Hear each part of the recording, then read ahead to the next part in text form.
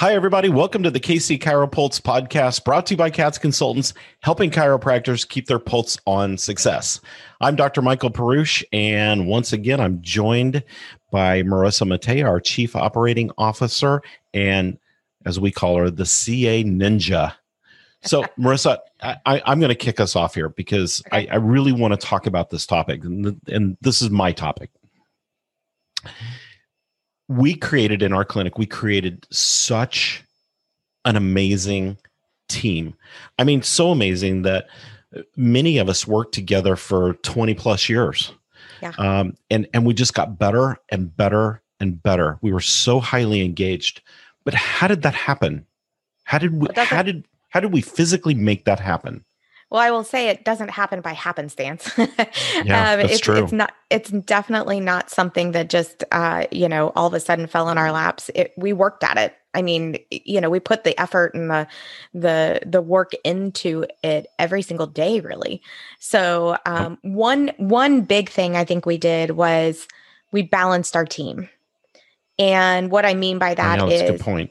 We really worked hard to think about the roles in the office and who needed to fill those roles, and then took it one step further in learning who those personality types needed to be, I guess. For instance, if you were a front desk person, in my opinion, you needed to be a little more direct, maybe, to be able to handle insurance conversations, money conversations, those kind of things. And obviously no poverty complex. Right. You had to be able to really talk to a patient about the money aspect of things. And do it with a smile and personality too. Because you're also building relationships in that position. You absolutely are. Versus maybe a therapy person that maybe needed a little more compassion in their approach to things. So, not that your finance person doesn't, because they do too. But the compassion side of everything is really helping that patient along that pain journey, or, really helping them to build a relationship with our office to be able to hear what they're saying and pull out of them maybe other issues that they're having so that we can help them on a full body scope, if you will. Right.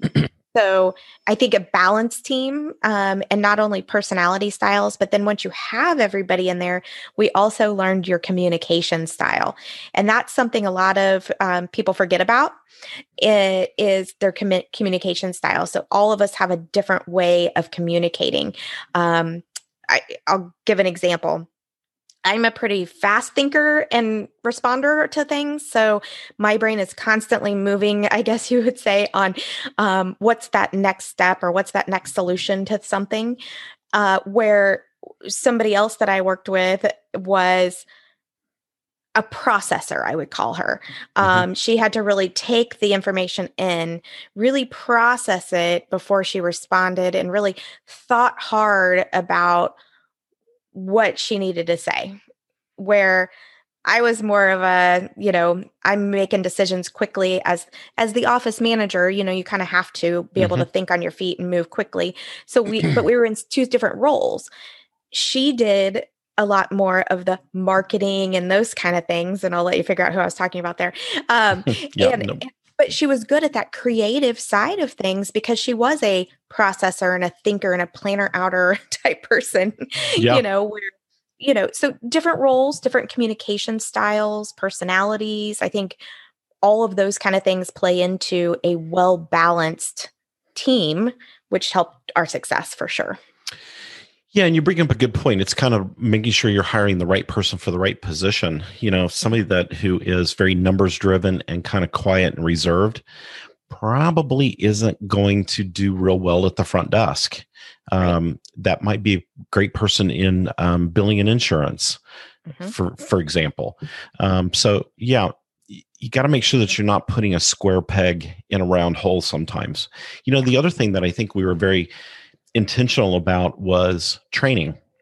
And we spent an enormous amount of time on training and team building. One of my favorite sayings is learning is optional. Yeah. And, so if you take that and you really think through that, we didn't make it optional. It was, we're all learning together. We're all growing together. That means we did role playing. We practiced when patients weren't in the office to make sure that we knew how to move patients, put them on tables, talk to them. We practiced verbiage. You have to learn along the way. Now, if learning is optional, you have the choice to not train, to not teach, to not practice, all of those things. But, and I'll use one of your analogies for this. If you, I know, right? If you had a football team with a new play and they just implemented it today and they went out and tried to play it, they're probably not going to succeed with it, right? I mean, Right. They spend weeks and weeks running those plays to perfect them and to practice them. Well, it's the same thing in your office. I mean, we spent that time to role play every scenario we could come up with. How would we respond to this? And we did it as a team.